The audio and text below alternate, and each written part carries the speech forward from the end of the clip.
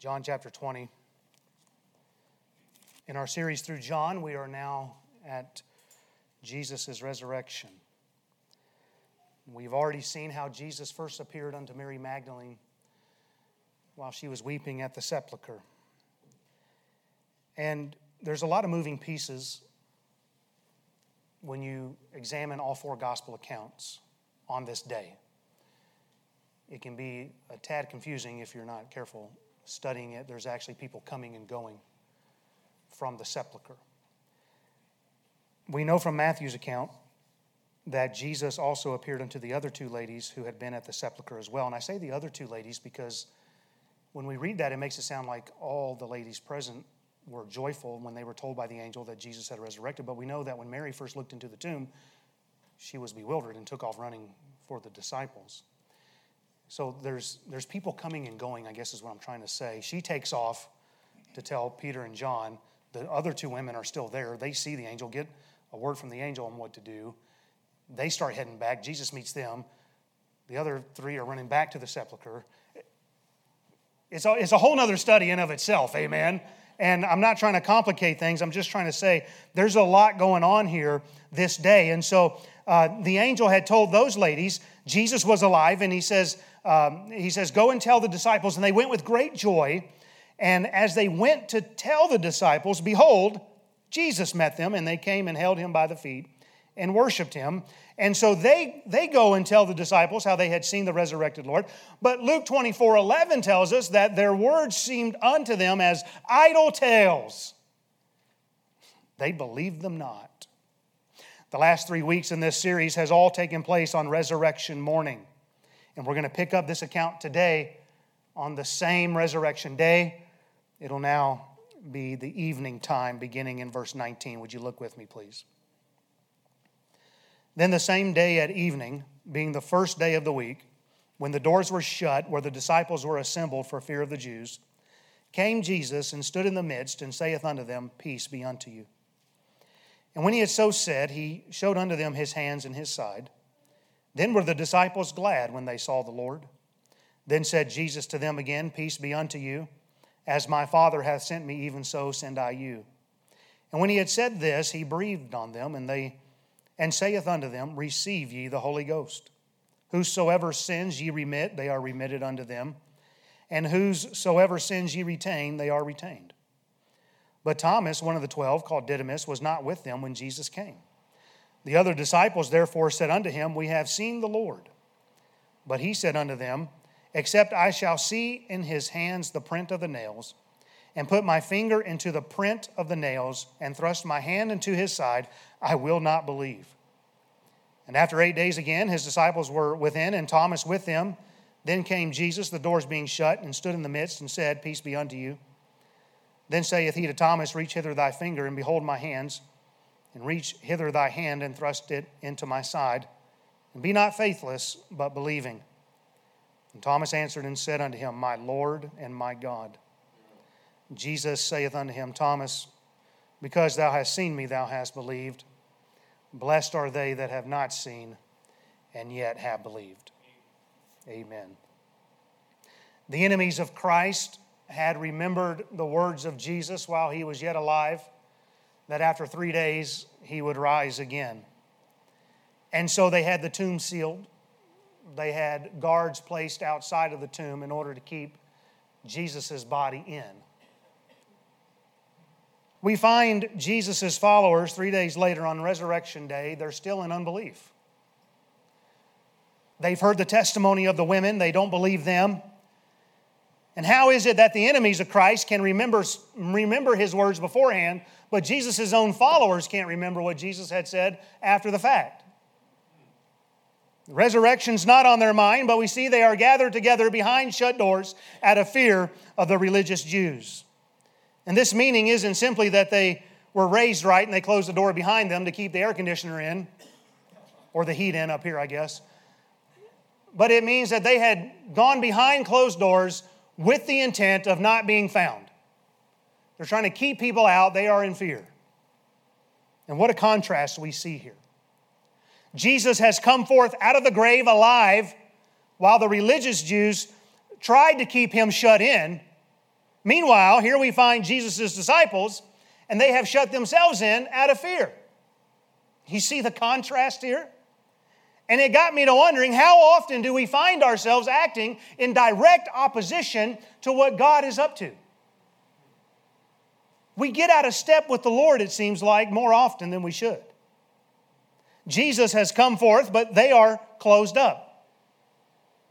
We seem to miss what is going on and how we should be responding. We pray when we should be going. We're going when we should be praying. In Exodus 14:15, the Lord said unto Moses, Wherefore criest thou unto me? Speak unto the children of Israel that they go forward. What you praying for? Get busy. Joshua 7:10, and the Lord said unto Joshua, Get thee up. Wherefore liest thou thus upon thy face? What are you doing praying? Get up. You see how we get out of line with God. We mourn when we should rejoice. We rejoice when we should be mourning. We speak when we should be hearing. And we are quiet when we should be speaking up.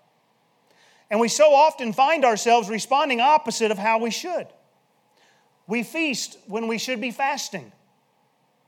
When times get chaotic, we forsake the assembling of ourselves together, which is the very time we ought to find ourselves even more faithful. We withdraw when we should draw near. And how is it that we get so out of step with God? And when we get away from God's Word, we miss the mind and the heart of God during our circumstances. And we allow our circumstances to distract us from getting God's Word, from recalling God. Jesus said unto the 11 remaining disciples in Matthew 26:31 and 32, All ye shall be offended because of me this night, for it is written, I will smite the shepherd, and the sheep of the flock shall be scattered abroad. But after I am risen, I will go before you into Galilee. And then the angel at the empty tomb told the women in Matthew 28:7, And go quickly and tell his disciples that he is risen from the dead, and behold, he goeth before you into Galilee, there shall ye see him. Lo, I have told you. Then as the women were on their way to tell the disciples, Jesus appeared unto them and said in Matthew 28:10, Be not afraid. Go tell my brethren that they go into Galilee, and there shall they see me. But where are they at? They're in Jerusalem. Why didn't they get up and go to Galilee? Isn't that what the Lord said?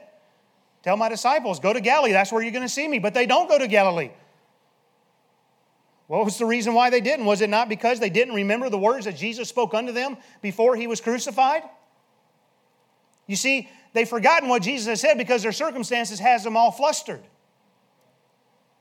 And that's what we do in life. We go through hard times and we go through trials and we forget what it is God has already told us. They also refused to believe the testimony of the women as well. And because they did not have God's word at the ready, they're remaining holed up in Jerusalem in fear. And according to our text, they're in Jerusalem for at least another week afterwards. Verse 26 says, and after 8 days. They're still in Jerusalem. It would seem they should have been heading to Galilee upon hearing the command of Jesus. Now, our Lord is merciful nonetheless, and he appears to them while they are still in Jerusalem, while they are remaining there in fear. It's not like they're there out of excitement. He's still merciful to them, even though they're there in fear. And according to our text, like I said, they're in Jerusalem for at least a week afterwards. And yet God is still good to them in their slow obedience. And listen, he's still going to appear to them in Galilee. He's still going to keep his word. That's still going to happen. But they're just slow in what Jesus has told them to do. And I'm just simply highlighting, we get out of step with God. And then we wonder why there's issues and why there's problems. Their circumstances are clouding God's word. And therefore, they are not yet in step with Christ. And can't we be guilty of making the same mistakes in our life? We allow our trials to keep us from recalling God's word to our heart and mind. I just want to tell you, don't allow your circumstances to cause you to be out of step with the Lord. You know, God is the same no matter our circumstances. Therefore, because God is the same and our circumstances are ever changing, we need an unchangeable word from an unchangeable God, which we have in His Bible. We just need to read it, heed it, believe it, all those things. But we've got to be in the Word of God. So we must be doers of the Word and not hearers only. Because what did James warn if we were hearers only? He said, if all you do is hear the Word and you're not a doer of the Word, you're going to deceive your own self. Isn't that what he said? Be ye doers of the Word, not hearers only, deceiving your own selves. And guess what? They're deceived here. They've got their own theories of what's going on. They got their own ideas of what God may be up to. For 3.5 years, they were hearers of the Word. But in this moment of their crisis, they are not being doers of the Word. They don't know what's going on. Maybe you're out of step with the Lord today. And as a result, you have some fear as well. Then go back to the Word of God and remember what it is that God has already promised you. And have faith in that and not fear. So here they are. They're out of step with what the Lord is doing. They're in fear. They are faithless. They are in hiding. But take note of how the Lord is merciful to them in the last half of verse 19. Look who shows up. Then came Jesus and stood in the midst and saith unto them, Peace be unto you. I'll give you just a short detour here, a really quick preaching point. But shouldn't we desire for the Lord to show up when we're gathered together? Amen. You don't need to hear from me per se. You want to hear from God. You want to hear from the Lord through the songs and the preaching. That's what we should desire when we're here. But how can we see this happen? Jesus said in Matthew 18:20, For where 2 or 3 are gathered together in my name, there am I in the midst of them. And somehow we have taken that verse to mean anytime there are 2 or 3 Christians gathered together, Jesus is going to be there. That's not what it says. It says, when you are gathered together in my name, I will be there in the midst. You see, we're not gathering together in our own name. I hope we're not. We're not gathering together for our own pursuits and our own purposes. But if we are here to offer the sacrifice of praise to our God through Christ's name, then the Holy Ghost will show up and be in our midst. And it's easy to tell when we're gathered together in the right spirit in Christ's name. Because where the Spirit of the Lord is, there is liberty. And you can ask any song leader and you can ask any preacher. And they'll tell you that it's not difficult to identify when there's no liberty. So I hope you're praying for the Holy Ghost's presence in all of our services. Because without Him, this is all in vain. Now, how merciful is our Lord being to His disciples here? They didn't believe His word. They didn't believe His witnesses. But Jesus is merciful in still showing up to them. And I'm glad there are times that the Lord will show up in spite of me. That He will make His way past our shut doors, past our lack of faith, past our fear, and be merciful and still show up to us nonetheless. I don't doubt the disciples' love for our Lord. They forsook all. That's more than most of us can say. I don't doubt their love for the Lord. And though there may have been a part of them that was sitting there thinking, I wish I could believe the women's testimony. They wanted to believe it was true. You understand that at this point, about the only thing that's going to make them believe is if Jesus shows up. And here He is. Amen. And notice how Jesus counters their fear. He says unto them, Peace be unto you. And in verse 20, He shows them His hands and His side. And then were the disciples glad when they saw the Lord. And aren't you glad we have a living Lord who, in spite of our unbelief, will still be merciful to make His presence known to us in the midst of our trials and is able to come and speak peace into our fears? Isaiah 50 and verse 4 is the Messiah speaking. And he says, "The Lord God hath given me the tongue of the learned, that I should know how to speak a word in season to him that is weary." The Lord knows what we need to hear, when we need to hear it, and how we need to hear it. He knows what the weary need, and He will speak words in just the right season for you.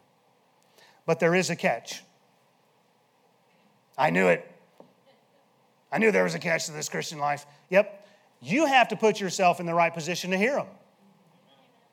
You have to be faithful to go to the Word of God daily. You have to be faithful when the church doors are open and there's preaching. You have to be faithful. For whatever reason, Thomas isn't present this evening. He doesn't get to see the first appearing of Jesus to the disciples.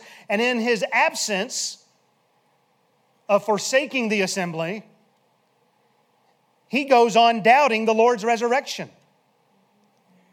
I know this isn't always the best motivator, but there's been many times that I have showed up in church simply because I didn't want to miss something that may happen. Now I have to be here, amen? I mean, it is what it is. But I can remember, I just don't want to miss something great that might happen. The Lord might show up. Well, that's a sermon probably for next week. We'll save Thomas for then. I can tell you after 20 years of preaching, I shouldn't be amazed anymore. But I can't tell you how often someone has come to me with questions or an issue in their life that I just preached on. But they weren't there to hear it. I'm not rebuking. I'm just saying, if you stay faithful, God will speak to you through the preaching of His Word. But you got to be in attendance. Amen. So the Lord is being very merciful. He shows up and speaks peace unto them. And I couldn't help but think that had our Lord been like some of our independent Baptist brethren, He would have stormed in and lambasted them immediately upon arrival. You bunch of good-for-nothing disciples. How can you not remember what I've told you for the last 3.5 years? I'm going to get me a new group of disciples because you guys just don't get it. I'm out of here.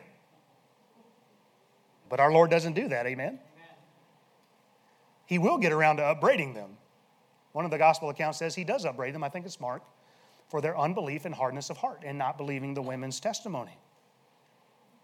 But right now is not the time. And so He says, "Peace be unto you." And He immediately says it again in verse 21. I think this is going beyond just a customary greeting here. I think He's trying to get them to understand something. And I just want to tell you, there's a time to speak peace and there's a time to upbraid. But we need discernment, don't we? We need discernment. I don't know about you, but there have been many times I've said things I wish I wouldn't have said at all. Am I the only one? You bunch of good-for-nothing Baptists? Give me another church that knows. Amen.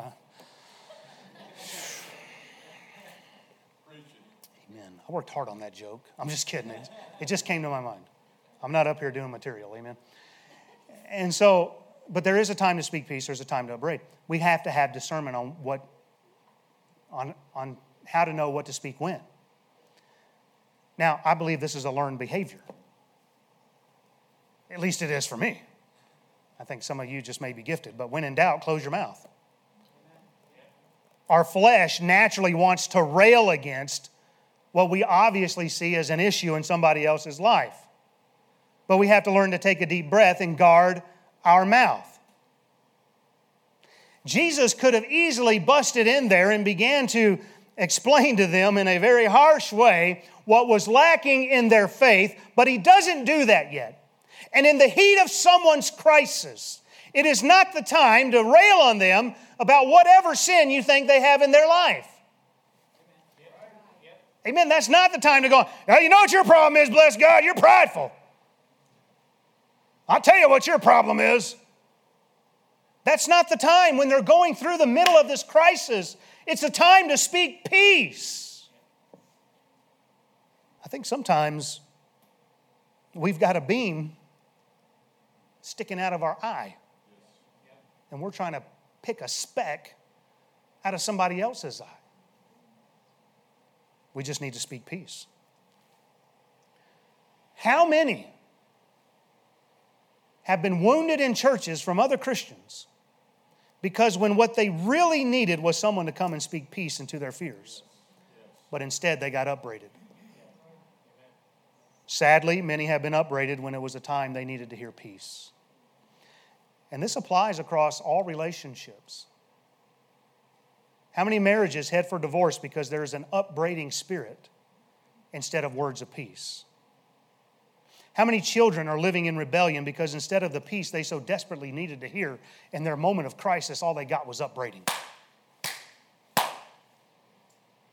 On the other hand, how many have refused to reconcile with one who is offering peace because they carry with them an upbraiding attitude all the time? The truth is, many relationships are out of balance, and many are out of church today because they needed to hear peace, but they were upbraided. Listen, none of us have arrived. We all battle the flesh. We all have issues in sin. You know, it might be good just to come alongside somebody and put your arm around them and be an encouragement. Just say, peace unto you. Peace be unto you. Let the Holy Spirit be the upbraider. I understand with children there's a time for that. Proverbs 12:18, there is that speaketh like the piercing of a sword, but the tongue of the wise is health. Proverbs 15:2, the tongue of the wise useth knowledge aright, but the mouth of fools poureth out foolishness. Proverbs 15:23, a word spoken in due season, how good is it? Proverbs 25:11 and 12, a word fitly spoken is like apples of gold in pictures of silver. As an earring of gold and an ornament of fine gold, so is a wise reprover upon an obedient ear. If there's an issue with somebody else, may I recommend you sweetly speak peace to them before you just start upbraiding.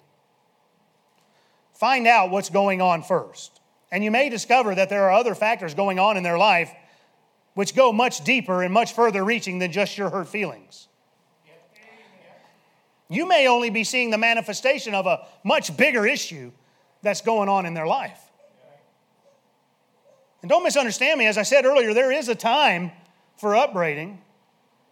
Jesus will do so later on, but we have to learn some discernment. Most of the times, we'd be better off just to speak peace. Well, I'm just glad you're here. So many things I could say right there. And so Jesus, he doesn't show up with guns blazing, but twice he speaks peace in the midst of their fears. And after 8 days in verse 26, he'll once again say, peace be unto you. I think Jesus is concerned about their well-being, don't you? On the night Jesus was betrayed, he told his 11 disciples in John 14:27, peace I leave with you. My peace I give unto you. Not as the world giveth. Not as the world giveth, give I unto you. Let not your heart be troubled, neither let it be afraid. Now, I don't want you to miss this point.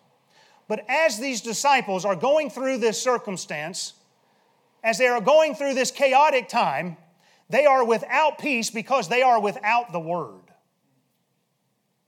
Don't miss that. You cannot separate the two. Their hearts are troubled and they are afraid because they don't have the Word. We have peace by knowing Jesus, who is the Word of God, and God's peace cannot be separated from God's Word. You're not going to have one without the other. Say, boy, that's a lot of emphasis on God's Word. Yeah. Jesus said, I've magnified my Word above my name. Or God said that in the Psalms. Psalm 119, 165. Great peace have they that love thy law, and nothing shall offend them. It does not mean that nobody's going to get upset. That's not what offended means. That's how we use it today. But great peace have they that love thy law, and nothing will trip them up. Nothing will cause them to stumble. When you're in the Word of God, you'll have great peace. Proverbs 3, 1 and 2, my son, forget not my law, but let thine heart keep my commandments. For length of days and long life and peace shall they add to thee. It's from the Word of God that we get peace added to us. The world which these disciples are standing in fear of can never give them the peace that they need. Their peace must come from a higher power. It must come from the Lord and His words. And so Jesus shows up and He speaks unto them, peace be unto you. In Psalm 85, verses 8 through 11, the Bible says, I will hear what God the Lord will speak. For He will speak peace unto His people and to His saints. But let them not turn again to folly. Surely His salvation is nigh them that fear Him, that glory may dwell in our land. Mercy and truth are met together. Righteousness and peace have kissed each other. Truth shall spring out of the earth, and righteousness shall look down from heaven. And isn't that what we find here in our text? Jesus, who is the truth, has sprung out of the earth, and He speaks unto His people. He offers them mercy and truth, righteousness and peace. And Jesus, who is the truth, is being very merciful to His disciples here. And Jesus, who is their righteousness, is offering peace. They have met together. They have kissed each other. This is a special kind of peace that I'm talking about this morning. This is the kind of peace that can only come from the Lord. Colossians 1:20 tells us that Christ made peace through the blood of His cross. He made peace. This is a peace that didn't exist except that God made it. He said, I have made peace through the blood of my cross. And through His resurrection, He's offering that peace to whosoever will take it. This is a peace that passes all understanding. Do you hear me this morning? This is a peace that confounds the world. How can you have peace when you receive the diagnosis that you have cancer? How can you have peace when there is death of a loved one in Christ? Those without Christ cannot understand it, because this kind of peace that I'm talking about only comes from the Prince of Peace. So if you're going through something which is causing you to fear, seek the Lord, and He will bring peace into the midst of your storm. He'll either come walking upon your storm, showing you that He's more powerful than your storm, or He may even stand up and rebuke the storm by saying, peace, be still. Either way, don't miss this. Jesus wants to be there with you through your storm.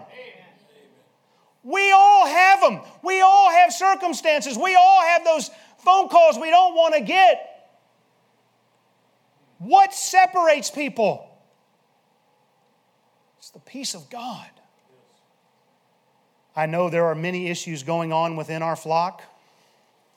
If we could pull the curtain back this morning, you'd be amazed. Some are going through some really deep waters. Some are battling sin. Some are going through family problems. Some are battling health issues. There's all kind of tribulations that are taking place. And only Jesus can bring peace to your fears. John 16:33, Jesus said, these things I have spoken unto you, that in me ye might have peace. In the world ye shall have tribulation. But be of good cheer. I have overcome the world. To those of you who are going through a difficult season right now, you don't have to shut yourself in behind closed doors. You don't have to push people out. But you can have Jesus come in your midst and speak peace unto you. And you ought to find some of these folks that have been through some hard times and God got them through it. And hear their testimonies. And those of you that have been through it, you ought to be giving those testimonies. Let the redeemed of the Lord say so. Turn to His Word. Talk with Him. Walk with Him. He rose again to make peace for you. Now take advantage of it. Take advantage of it? Yes. That's why He bled and died and rose again. Not so you would just go on in this misery. Not so you would just keep having fear and no faith. But that when those circumstances come, when the Lord is trying to conform you into the image of His Son, you'll realize that His peace is greater than anything that can come against you. Take advantage of it. That's what He wants you to do. Let Jesus turn your fear into faith. Man, it hurts to see people go through those hard times. But how encouraging it is when you get to hear that I'm trusting God through it all. And come what may, my Lord's in control, and I'm not going to fear what man can do to me. I don't know what you're going through this morning, not all of you. Let Jesus be your peace. Perhaps there's someone here today and you're fearful of dying. You don't have peace about your eternal destination. I need to be honest with you and tell you that if you have no peace about your salvation, then you ought to be in fear. That'd be the proper thing for a pastor to tell you, because Hebrews 10:31 says, it is a fearful thing to fall into the hands of the living God. But I've got good news for you today. Jesus also bled for you and rose for you to make peace between you and God. Amen. Hallelujah. Can you remember, those of you who are saved, when you were at enmity with God? Romans 4:25 says that Jesus was delivered for our offenses and was raised again for our justification.